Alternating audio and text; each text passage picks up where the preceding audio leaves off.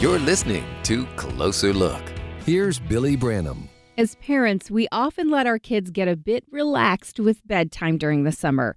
They may have also gotten out of the routine of getting ready in the morning, remembering their backpacks, and grabbing their lunch. That usually translates to some pretty tired kids when school time rolls around. It may also affect how you start your day. And if your child is going to a new school or maybe even graduating from elementary to middle or middle to high, that could be extra stressful for everyone.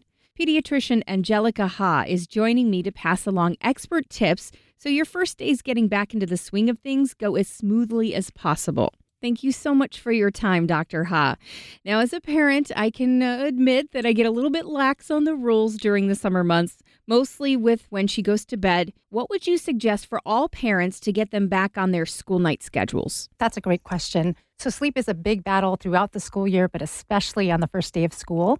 The experts recommend that you start adjusting their sleep schedules about 2 weeks before school is starting. So what you would do is start moving that bedtime up about 5 to 10 or 15 minutes a day so that you eventually get to where you want to be for the start of school. Any tips? I have a resistant child who likes to stay up and read a little bit. Any tips to get them in the mood a little bit earlier for that sleep? That bedtime routine is super important for children, including our older teens. So one of the things that we like to do is make sure that there's a routine. So for every child, that might be a little bit different. It might be bath time and then getting into cozy PJs. It might be snuggle time with mom and reading a book. It may be just sitting around and talking about how the day went. But there has to be a routine that they're used to so that they know when the routine starts, I'm going to be going to bed soon. So you have to move it up a little bit as you get closer to school. Now, getting out the door in the morning can be a challenge, as any parent knows. Do you have any tips you can offer to make that a little more stress-free? Sure. So the morning routine is very important both for the child and for the parents. So sometimes we focus just on the child, but I think having the parents prepared also helps with that. So one thing that I recommend to parents is just think about what they need to do in the morning the night before. So one example would be you might want to start packing lunches the night before and have it already prepared.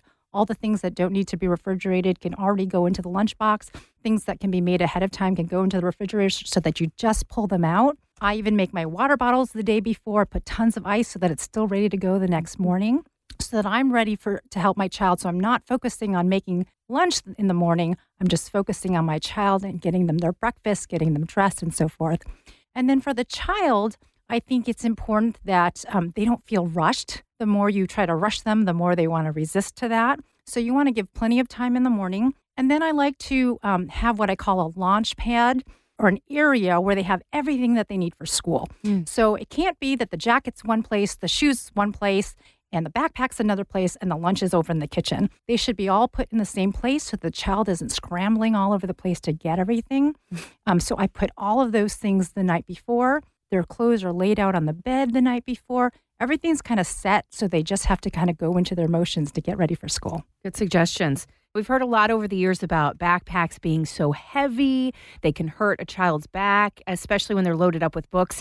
Any suggestions there? For backpacks, the recommendation is actually that it not weigh more than 10 to 15% of the child's body weight.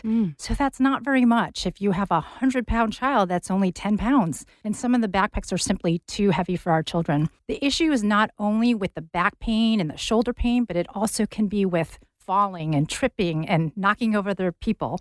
So we want to make sure that our backpacks are not too heavy. They should learn to leave books at school that they don't need to bring home. They need to empty things out. They don't need last semester's papers in there. The other thing is we really encourage that they use both straps. It should go over both shoulders, and you prefer a padded wide strap rather than those narrow straps so that they're not digging into the shoulders. And then you want to distribute the weight in the backpack so that the larger, heavier items are down at the bottom and towards the center of the backpack. Do you have any recommendations as to which variety of backpack? Because I see different kinds, the ones that go over both shoulders, the ones that they claim to be more correct for children.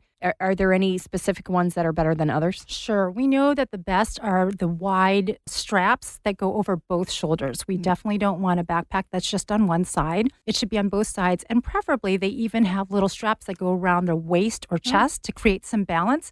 but we know that some children aren't going to be comfortable with that or have a hard time strapping those themselves.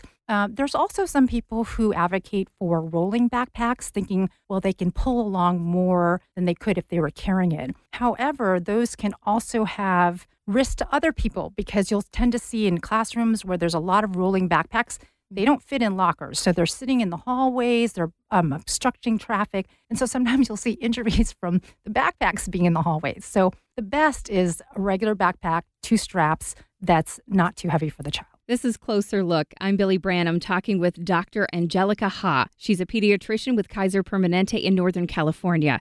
She's sharing expert advice to get kids back to school by adjusting their sleep schedules and sharing how we as parents can reduce stress in the mornings. A couple more topics we'd like to get a solution for.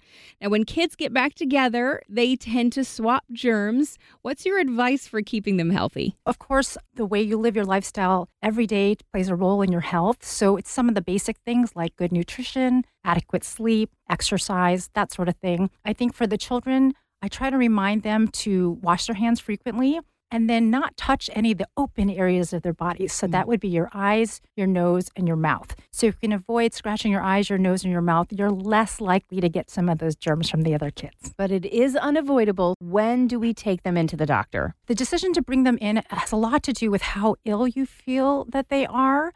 It's sometimes hard to say that there's an exact number that you need to bring them in for. A lot of people will use for the older kids, if they're over 102 for more than 2 to 3 days, bring them in. But a lot of it will depend on what the season is like. Obviously, in the flu season, a lot of people have fevers like that, and they don't need to all come in. But I think that parents can use their best judgment. If they think their child looks sicker than they would expect for just an ordinary cold, then they should absolutely bring them in. One more question. How can you get them oriented to a new school or transitioning from elementary to middle or middle to high school? A lot of the schools have great programs now where they kind of move up to the next grade in the spring before that. For those who don't have that, they often will have opportunities where you can go tour the school ahead of time. Sometimes we'll have students even just practice doing that drive to the school so they know what the drop-off looks like. They know what the front door looks like. And then now there's so many pictures on the internet, you can even kind of show, hey, this is what the cafeteria looks like. This is what the gym looks like. And so for those younger kids, that anxiety can be allayed by just simply kind of giving the heads up about what's coming. And hopefully all of this information will help them have a more successful first week back to school.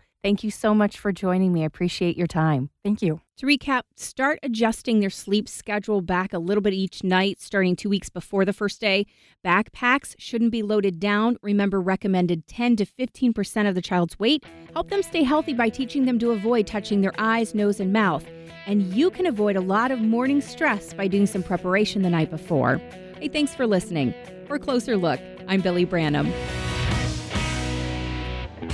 This has been Air One Closer Look.